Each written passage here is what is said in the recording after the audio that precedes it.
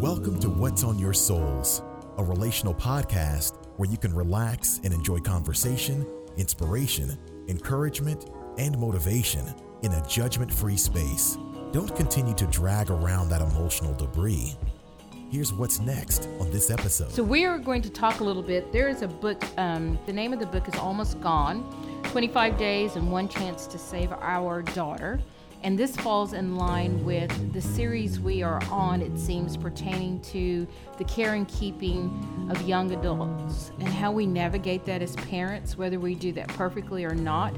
But it's important to listen to the stories of other human beings because in that you learn. Have a seat on the porch and let's examine what's on your souls.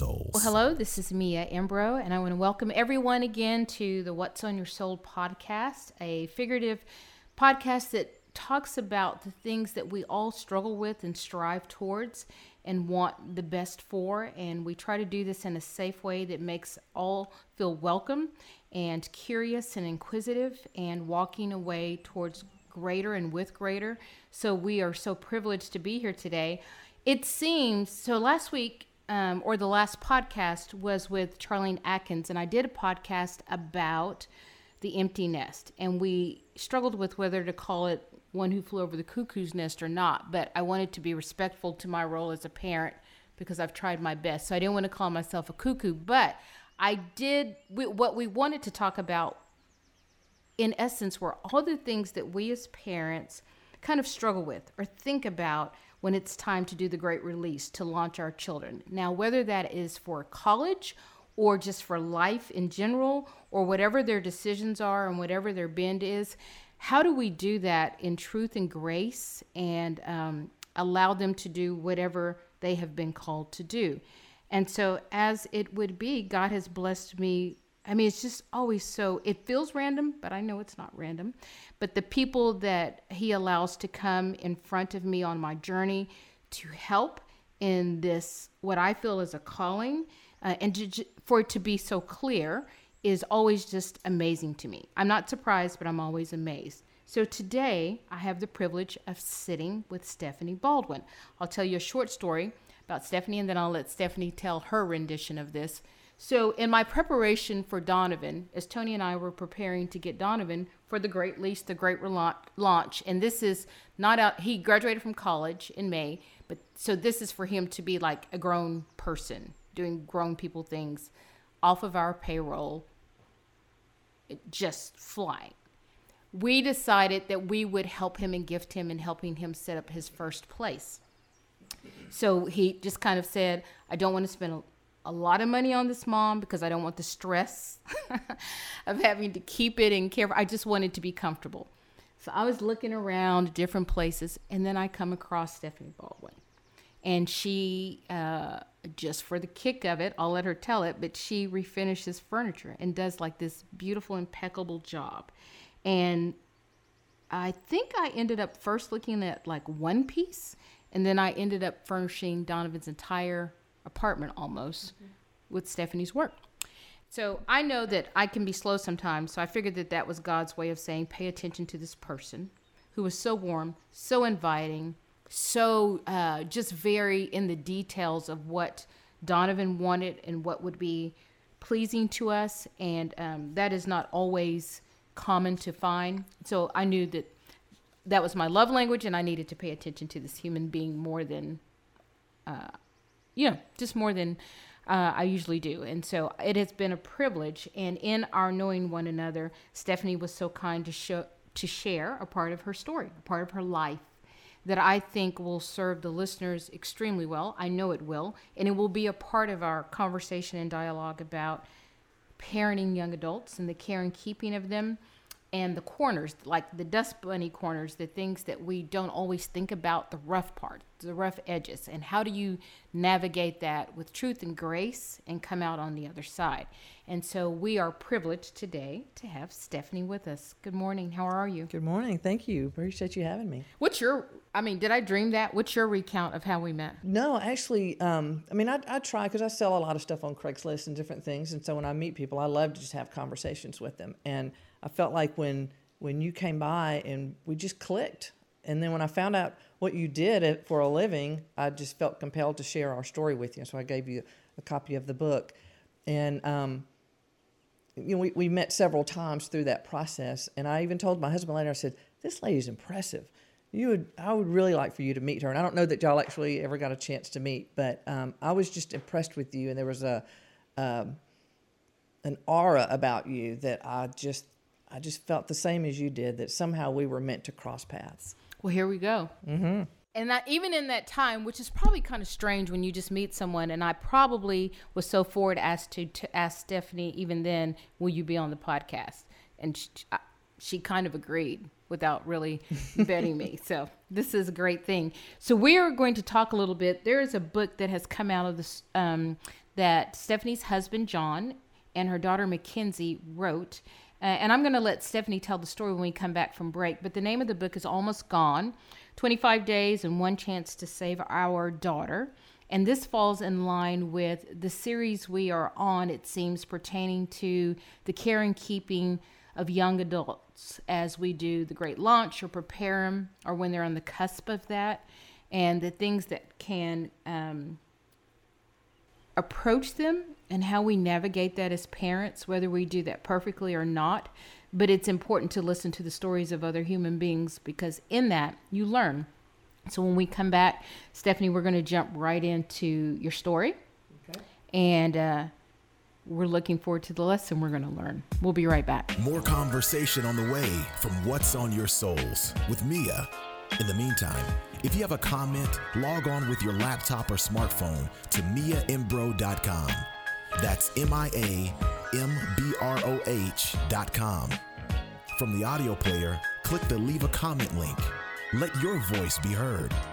Now, back to more of What's on Your Souls. Okay, so we're back. And Stephanie, when we do this podcast, we always talk about being on the porch, taking our shoes off, kind of looking at what's on the bottom of our souls. Like, when you go to a home of someone and sometimes they ask you to take your shoes off. And it's because wherever you've been, they don't want you to drudge that in to them. And of course now, so I want to say that's one of the things I remember about coming to your house. We're in the midst of a pandemic. And I just remember how easy you were with that, like with us coming in and welcoming us into your space. So we talk about emotionally and mentally and spiritually how we sometimes drudge things into spaces and we don't vet it and we don't talk about it. So in this moment, I want you to be totally candid and open and say, this is what we know now. This is what John and I have learned. This is what Mackenzie has learned. And just be free to tell your story. So you ready? Sure. Okay. You're ready to go. All right. So let me just give you kind of the 2-minute recap of the story. And it all started, my daughter, Mackenzie, had always been a very, I would call her self-confident individual, dated a lot through high school, had a great group of friends, grades were pretty good, always, Miss Social, always out doing things. And then her senior year, suddenly all of that changed. And in a matter of just a few months, her demeanor, her outlook on life, her hobbies, her friends, boyfriend was gone, everything about her, grades were falling, everything was different. And we were looking desperately to find out what was causing that, what was at the root of that. Were you asking her, were you saying anything to her about that? Yes. And of course she denied it. And things like, well, how come you not hang out with your friends anymore? They're all immature. I don't like them anymore. I don't like doing those kind of things. And things that she had looked forward to her whole life, like going to the prom, she just skipped. And it was just so out of character that we could not figure out why she had suddenly switched like that. And it was a 14-month ordeal where we were trying to figure all of this out. And fortunately, by the grace of God, she had as many friends as she had. She had 3 friends that truly, truly loved her and put their love of her as a friend over the friendship. What does that mean, Stephanie? To me, that means she had told some friends a little bit about what was going on behind the scenes, which I will share with you in a moment, and threatened all of them, right? If you tell anybody, I'll never speak to you again. If you tell anybody, you let my parents know, I won't be your friend anymore. And in high school, that's a big thing. Huge thing. The peer pressure of high school. And so she had said that to these girls, but at one point, all 3 of these girls within, I think, 3 days of each other, finally said, I love my friend more than I love having this friendship. If I don't do anything and something happens to her, I can't live with myself. Were those friends speaking to one another? Did those two of them knew each other? The two of them were from an organization that she was involved with my husband. The other one was from school. Very brave. And they all went through their parents and said, we need you to call the Baldwins and let them know what's going on. And those parents, all three, were brave enough and willing enough to pick up the phone and make a very difficult phone call. You know what's scary about that is I have heard different renditions of that scenario, not pertaining to you personally, where people wrestle with, do I or do I not say something? And what are the repercussions of that? And will they be mad at me? And what if their child denies it? Or what if the parent says, I already know and we're good with that? Right. So this is very interesting to hear that each of the three decided we're going for it. We're going to make the call, yeah. And two of them knew my husband through that organization, so they, they had each other's cell phones and their numbers in their cell phones. The mother who called me, Madison's mom, I had met her one time in passing, literally just kind of introduced to her, and we kept going. So for her to make that phone call to what was essentially a stranger, was very risky on their part. But they all took the stance, if we're wrong, maybe we're a little embarrassed, but if we're right, we may have saved a life or at least changed the course of a life. Okay. You ready to tell the story? Yes. Okay. So on May 14th, 2014, May 13th, my husband gets a phone call. He's on a business trip. And the phone call from those parents that said, we need you to know what's going on. Mackenzie is involved in an online relationship with someone from overseas. Turns out it was Kosovo. And she is planning to, without your knowledge, leave the country and go be with him. Well, of course, as shocked as we were, the blessing and all that was all the pieces of the last 14 months suddenly fell into place. And as much as we would love to have said there's no way that's happening, because everything fell into place, we knew then at least what we were up against. Because up until then, we were fighting ghosts. We didn't really know what was, You knew something was off. Absolutely. That she had changed. Yes. That it wasn't normal, but it was something other than just normal. It was far more than just when kids get to that point of trying to separate from mom and dad and establish their own independence. It was far more than that. Everything, her faith, everything was turned upside down. And so, we searched her room. We did all kinds of crazy stuff to try to figure it out. And when they finally told us what was going on, it all made sense. The scary part was it turns out we had 25 days from that day to the time she was going to board a plane. That's the name of the book, right? Yes, yes. So tell me what happens after someone calls you and says, this is our concern, this is the information our children have received about your children. Because even though we're talking about Mackenzie and we're talking about this story, it is applicable to so many different scenarios in people's lives, right? Where people are coming forth and saying, we see this. Yes. We've heard this, right? Yes. So I know why you and John decided, because you had already been watching long enough to say this makes sense. What happens after people come and tell you something like that? Well, once my husband got back to town, it was about a 24-hour trip for him to get back. And I think that was a blessing, too, because it gave us time to get our head around it. Because had he been in town, we probably would have confronted her that night. Absolutely. And everything would have blown up. And one of the complicating factors we had was she was already 18. So we had somewhat limited legal control, right? Well, okay, talk about that a little bit, because this is educational too, right? So once you say Mackenzie was 18 at that point, what does that mean? That means she can buy a plane ticket and have her passport and go wherever she wants. Without you having any authority or ability to intervene. I can stand at the airport and scream and holler that she's going into danger, and there's nothing anyone can do. Okay, so that was one of the obstacles. And that was one of the reasons we knew once John got here, and we've been married for, at that time, 29 years. We have a pretty strong communication with each other. And it gave us time to, pull our chairs up together and say, okay, what are we going to do? We knew Mackenzie well enough to know that if we confronted her, being 18, she would probably bolt right then. And she had told her friends, if my parents found out, I'm leaving the next day. She already had arrangements to get to the airport. She had it all planned out. And so I think that 24 hours really was a blessing for us to get our head around. We need to attack this differently than just confronting her on it. Because we really had two problems. First problem was stopping her, which we could physically do that once, right? But the bigger problem was stopping her willingness and wanting to go. because we can cast a net That on is her. the bigger problem. And eventually she's going to get out from under our constraints, right? And she would be able to leave. So we went to some friends who were, we knew that Steve was in security. He worked out at the airport, and we thought maybe, he would know how to help us. So through a series of him putting us in contact with different people, and we had several people suggest FBI or Homeland Security because we knew Mackenzie might listen to someone like that more. They get to that point where mom and dad don't know anything, right? You know absolutely nothing. And so we tried that. And after several series of people making phone calls on our behalf and putting us in touch with people, we ended up being able to work with the FBI that was out at the airport. And we met a man, Kevin Sheridan, who to this day we consider a friend, and he was the lead agent.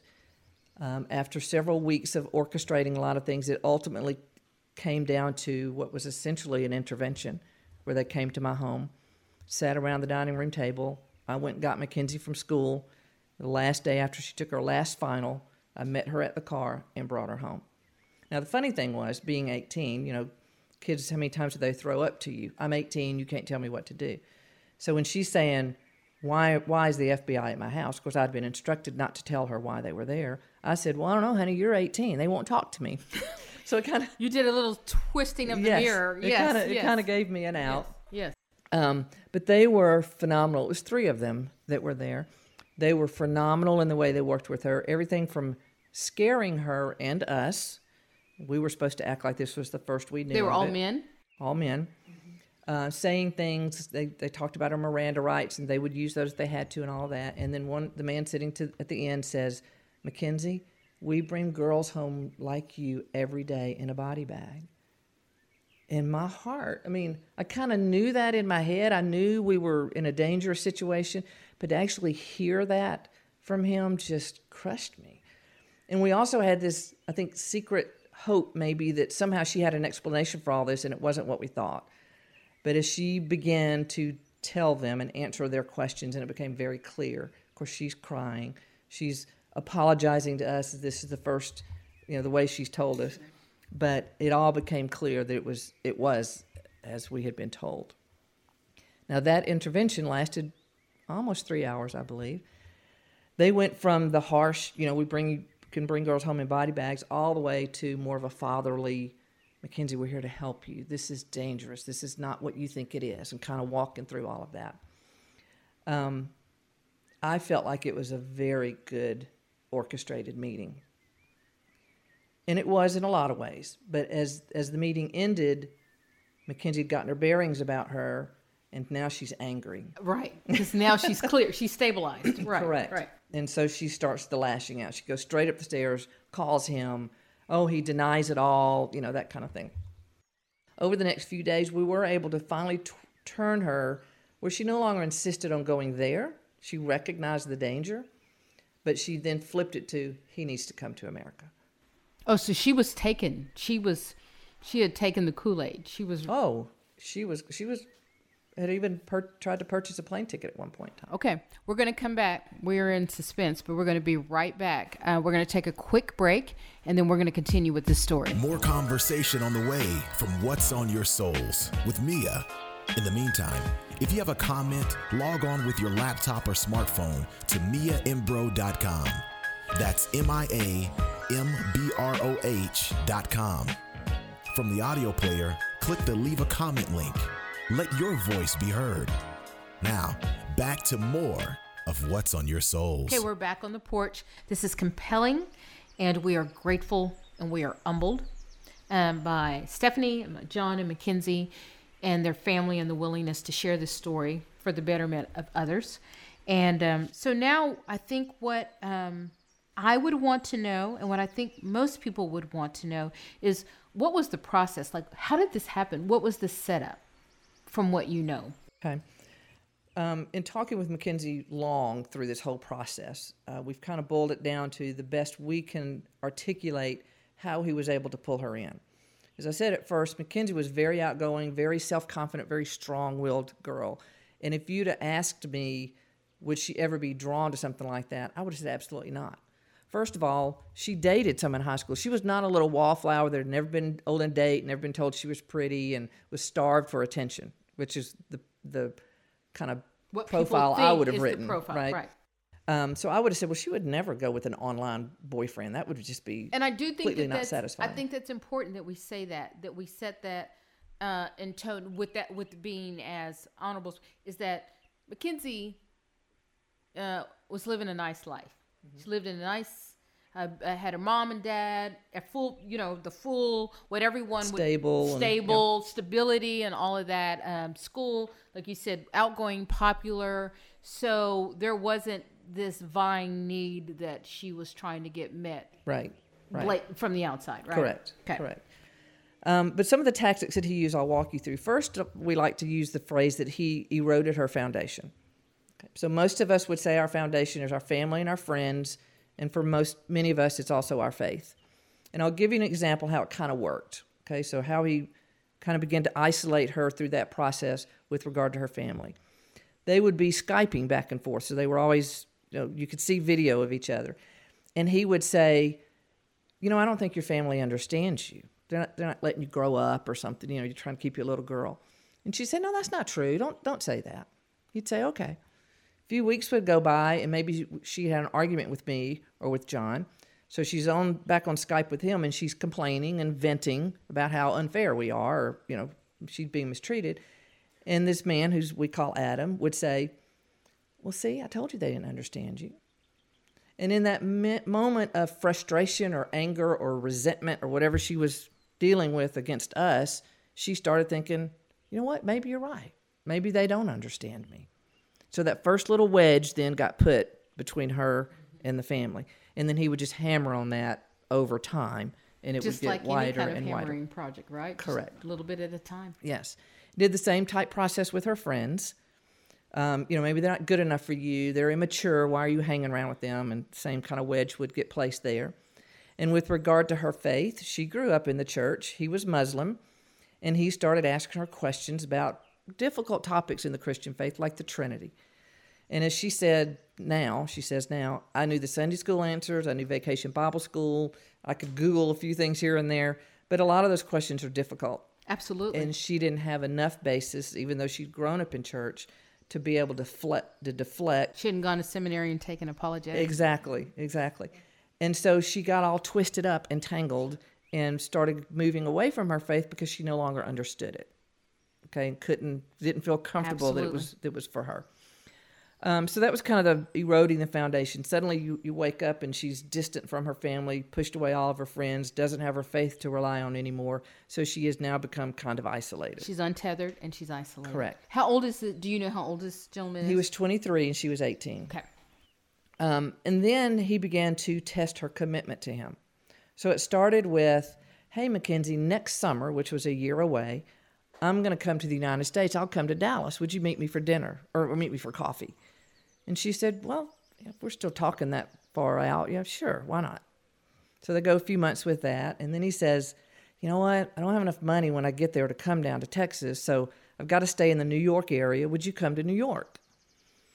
She hesitates for a while and thinks it through and finally says, well, it'll be the summer after my senior year. I might can make a girls' trip out of it, and a bunch of us will go to New York and kind of have a weekend. So, yeah, maybe, kind of make that work.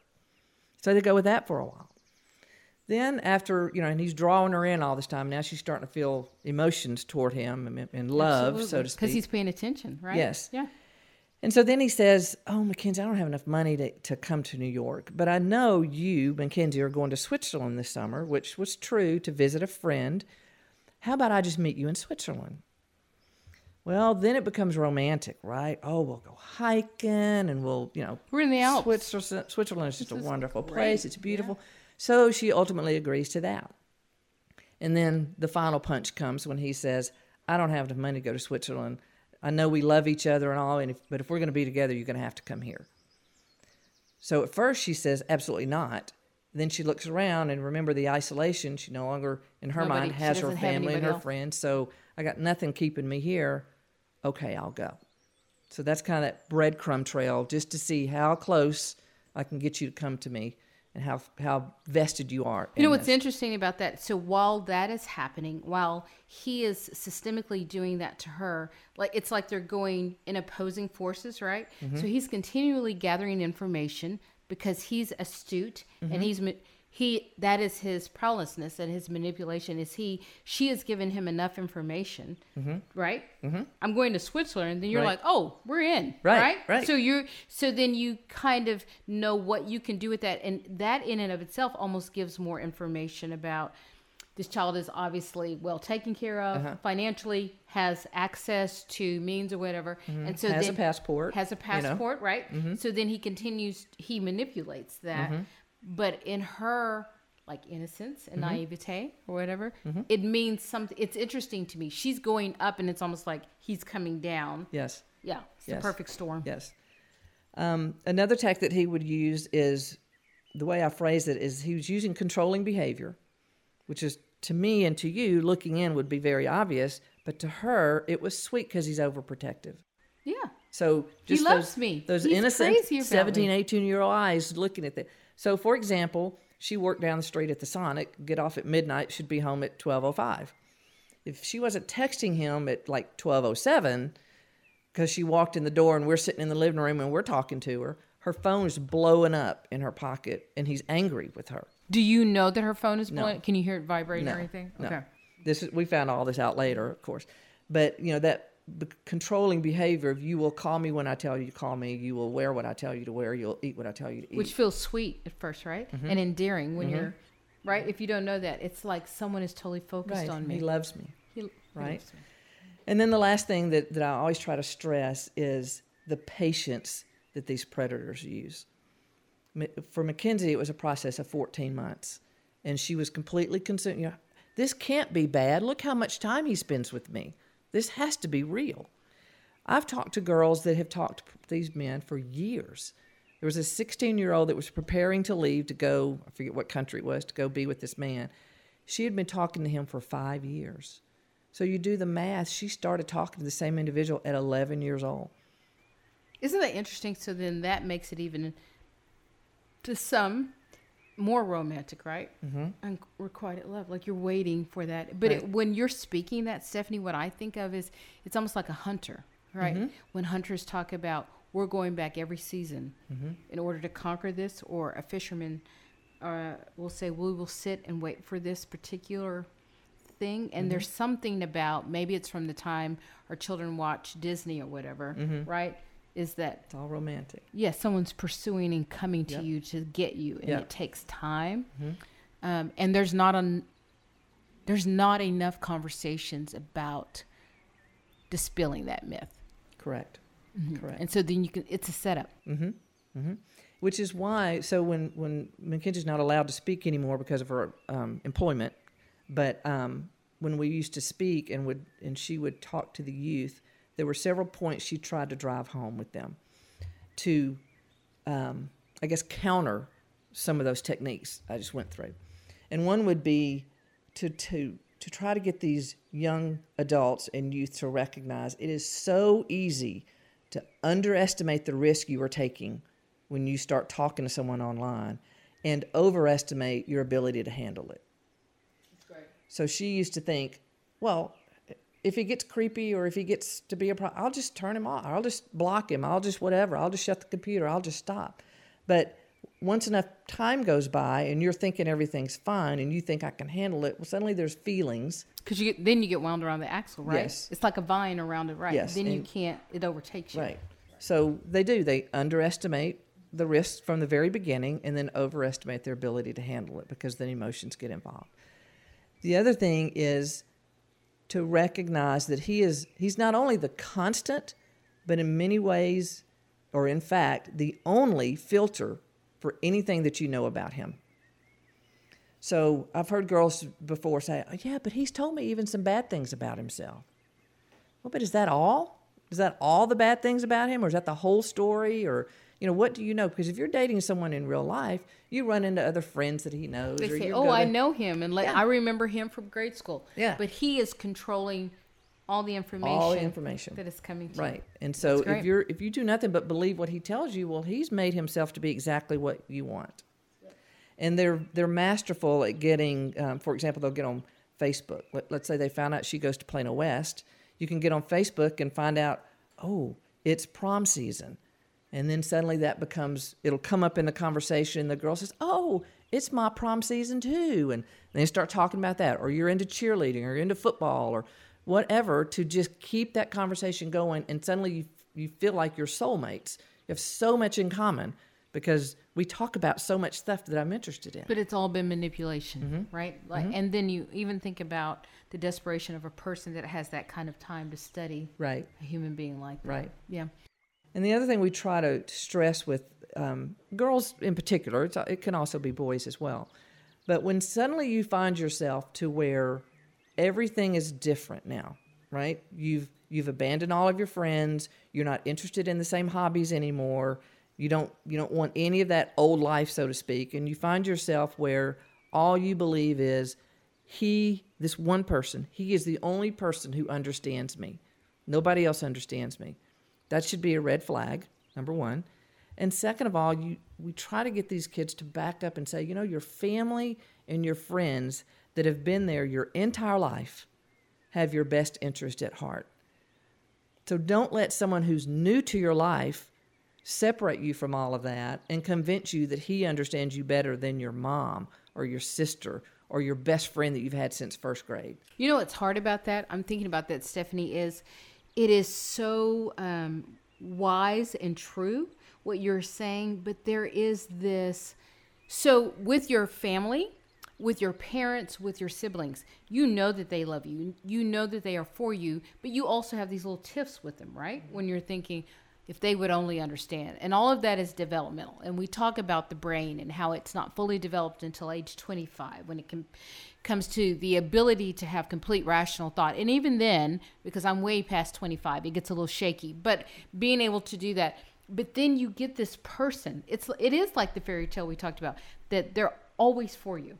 And they say they're always thinking of you. So it almost sounds as if you are saying, and you tell me if I'm wrong, if you get that, that's probably too good to be true. When it's always for you, that person is always for you and telling you that everyone else is against you. Mm-hmm. Mm-hmm. Exactly. But that's hard. Well, we know that is hard because now you are like a tangled vine, right? Mm-hmm. You want it to be true, and you're kind of enmeshed in it. And you want to grow up and make your own decisions. And you're thinking, somehow you're thinking, I know something my parents don't even know. Right. I have found the one. Mm-hmm. Like I am about to show them. And especially if he's a little bit older, that's really kind of romantic and kind of sexy in the high school, right? Yeah. I'm dating a 23-year-old, and he's in Europe. And then you fall to all of that, right? Mm-hmm. When you forget that we are all great and great. Okay, so we're going to come back in just a moment, and then we're going to do your wrap-up moments. What you and John and Mackenzie would say. At the end of the day, this is what we want everyone to know and realize. Okay, we'll be right back. More conversation on the way from What's on Your Souls with Mia. In the meantime, if you have a comment, log on with your laptop or smartphone to miaimbroh.com. That's miaimbroh.com. From the audio player, click the Leave a Comment link. Let your voice be heard. Now, back to more of What's on Your Souls.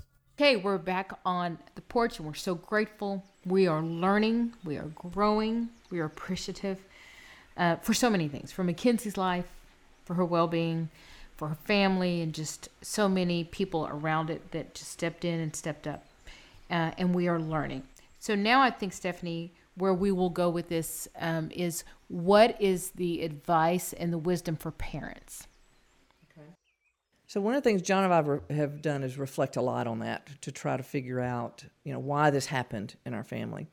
And one of the things we both like to say, because we both grew up in similar families, our parents have been married 50, 60 years, very stable environment.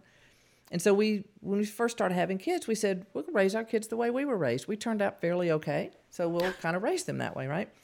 And what we didn't really think through and realize was there are several things that are different in raising kids today than they were in the way we were raised. And just as we were talking on the break, social media and all the pressures that come along with that. They're digital natives. Yeah, and that's something we don't really understand from my generation. To me, it's kind of like, well, it's fun to do, but surely. Live with it. We can live with it or without it. Exactly. Yes. Right. So we didn't really understand that.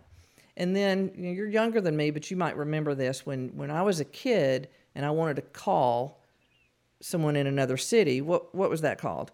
Long distance? Long distance phone call. Yeah. And that showed up on my parents' bill. Yeah, it did. And I had to explain that. Yes, you did. Well, nowadays, cell phones can reach anybody in the world. So that's not even a way for parents to know that's going on anymore. That's not a way for any relationship to know what's going on. Right. Right. And then lastly, we realized when we were kids, we had no privacy. If I wanted to talk to somebody on the phone, I was lucky if I had a long cord. What is privacy? Could go to another room. The extended version of the cord, which cost extra. Yes. Right? Yes. And then it could go through several rooms. But you could see it. And if I could get it and shut the door behind me, that's about the most privacy I could get. But what do we do today? We give kids, sometimes in elementary school, a phone that can reach anybody in the world, and they have complete privacy because they can call from a friend's house, the schoolyard, the car, wherever they want to call from. And so I think those are things that we as parents have to really recognize are different today, and perhaps compared to the way we were raised. Yes. And we can't ignore it and kind of like say, well, I can live without it or with it, so they can too. It's not that way. It's a huge part of their life. But some things I would tell for parents with regard to technology, certainly there's all kinds of technology out there now that you can track what's going on digitally and all that kind of stuff. Certainly use all of that. I don't know that one's better than another. It changes by the day. Use all of that. Be involved. But don't rely on that as your whole safeguard, which is partly what John and I did. Okay, we had parental controls on the computers. We had the rules where you couldn't take the computer upstairs. We had all of that. And we had the software on it to track that. The problem was, even though we did have conversations with our kids about don't go to chat rooms and don't talk to strangers and all that kind of stuff, they didn't connect that with what they do on a daily basis. Mm-hmm. They didn't connect it with social media kind of things. And we kind of felt like, well, we've said it to you. The school has said it to you. I'm sure the youth group at church has said it to you. We've got it tied down with all this technology, so we're kind of okay. But when kids circumvent that technology or it fails for whatever reason, they have got to have that knowledge and understanding and foundation that was better than what Mackenzie had, because she fell immediately to, I can handle this, not recognizing the risk she was taking. And if it gets dicey, I'll just handle it. So what do you do as a parent? How do you make sure that you've spoken to it in the way you need to? I think you have to talk to it more than just words like don't talk to strangers and bad things happen. I think you have to give your kids real life examples, news stories that really happened. That's Mackenzie. I mean, every time, almost without exception, when we have spoken to youth, she and I together or she alone, someone will come up to her afterwards or reach out to her on social media, and they're doing the very similar thing. It is rampant. And until they hear it from someone real life and hear these tactics and hear these processes these predators use and can see, oh my gosh, that's what he's doing to me, they don't see it. Isn't that interesting? I think in every area and facet of our life, until you hear someone tell their story, you get to make up your own narrative on who they are, right? So you have to have a person tell their story and hear it and seek understanding and perspective taking, right? Suspend judgment so that you truly then can get, this could be me too. Right. And you start seeing yourself in that. But some messages I would have to parents in particular. Okay, first of all, if your child comes to you with something, we talked earlier about making that phone call. I would encourage you to make the phone call. Okay? And what I would say to you as well is you don't have to have the answer. None of these people that called said, hey, this is going on, this is what you need to do. Their first or purpose in making the phone call was to make us aware. We linked many other links in the chain to get where we needed to go, each person just pushing us a little further down until we got to Kevin Sheridan, the FBI agent, that had the answer that we needed. Okay. But too many times I think parents think, or people as general think, I don't know what to tell them to do, so I'm not going to get involved. You're saying just tell them what you know. Tell them what you know. Push it down the road a little bit. Just keep kicking the rock right down the road. Let's go. Okay. Secondly, understand this can happen in any family. Like I said, I would have never dreamed that could happen in my family. We were not going through a divorce. We were not going through some crisis in the family that Mackenzie was looking for attention. I still don't know, other than he was able to execute these tactics so well, why she fell for that. I would have never thought she could have. So don't discount and say, well, my kid wouldn't have done that. I like to use the phrase, don't burn the bridge with your child. And what I mean by that is sometimes in these heated arguments, these frustrating moments when we were just at our wits' end, it's really easy to say something that you would later regret. And John and I often tag teaming. When I would get to that point, I would let him kind of take over or vice versa. Like wrestling, right? You just tag him out. You just punch him on the arm. To get to a point where you don't want to get to a point where you say something you will regret, like, get out of my house. Or who are you? How could you? You're embarrassing me. How could you possibly do this? Do you know all that we've done for you? Yes. Because, and the thing I kept having in my mind was, someday she's going to wake up. And I want her to be able to come back home, so to speak, and not have to come crawling back with hat in hand and apologizing. Just come back. We'll deal with all that. And if you're dealing with drugs or alcohol, there are parameters. Of course, in your line of work, there's parameters you have to put around sometimes before you just let somebody come back in, right? But as far as knowing you're loved and knowing you are welcome and being part of this family, and we want you as part of this family, we never wanted that to be in doubt. Never wavers, never question. Right. And that's hard. It's easier said than done, because my temper would flare as well. And kids, as you know how to poke those buttons. Well, they've been with you all their life. And they know what gets under your skin, and right? you are great and greatly flawed too. So it's their stuff kind of combining with your stuff. Right. So yeah. Right. Another thing is, and I was telling someone this just yesterday, actually, who's dealing with a problem with her son. As long as whatever decisions you're making at the time, you are making out of love for that child, it's not a wrong decision.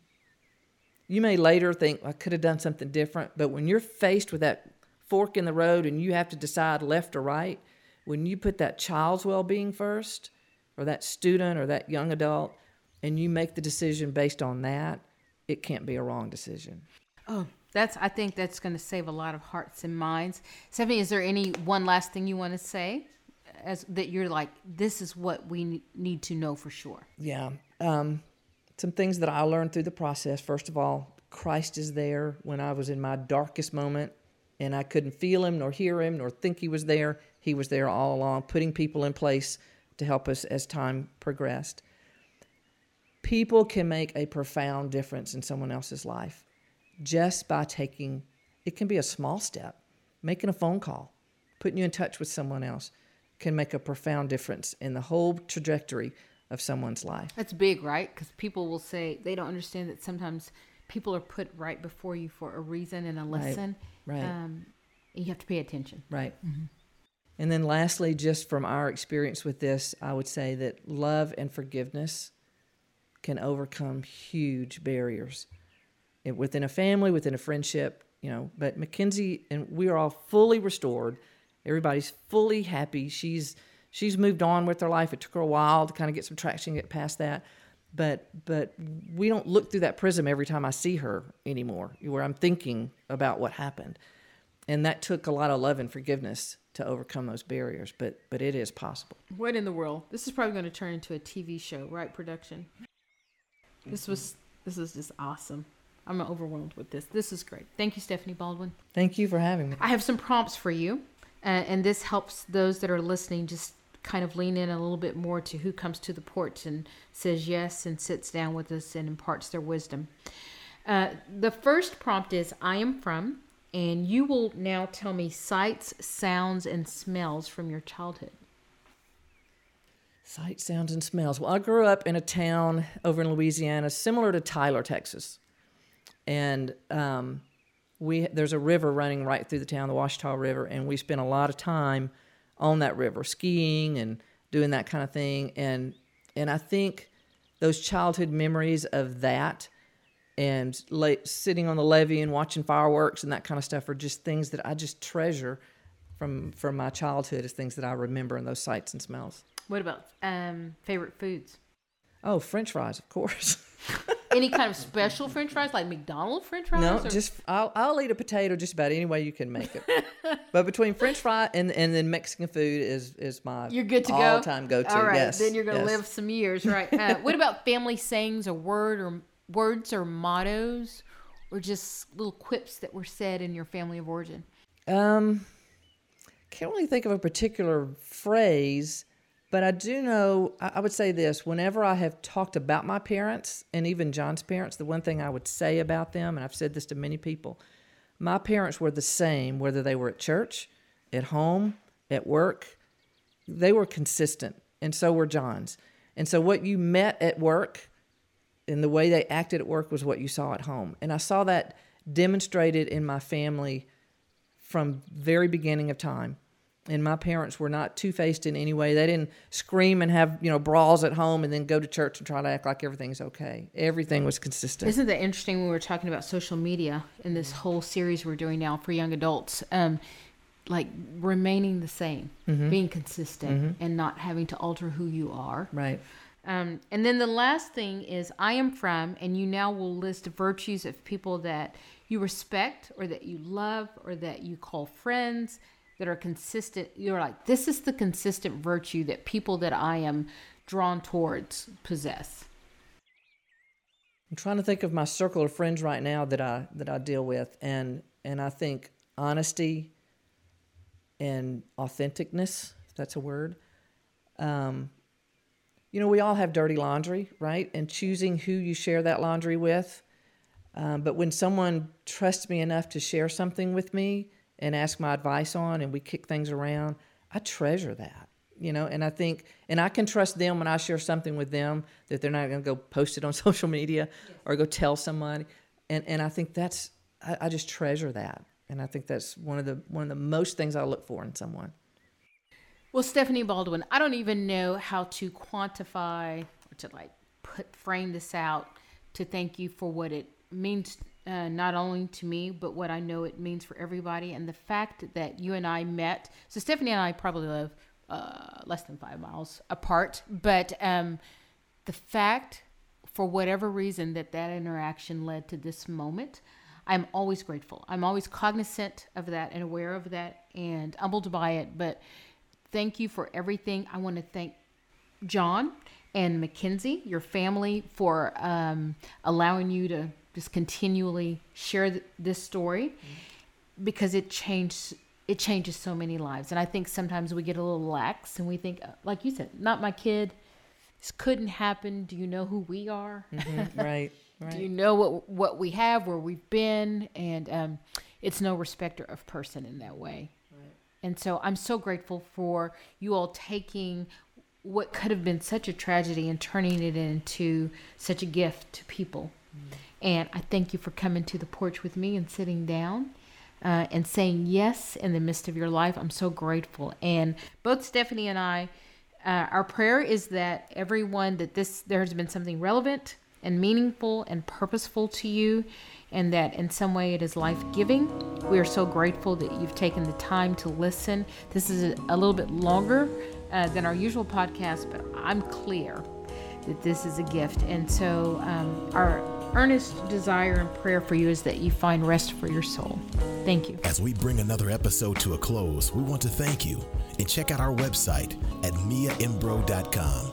That's miaimbroh.com.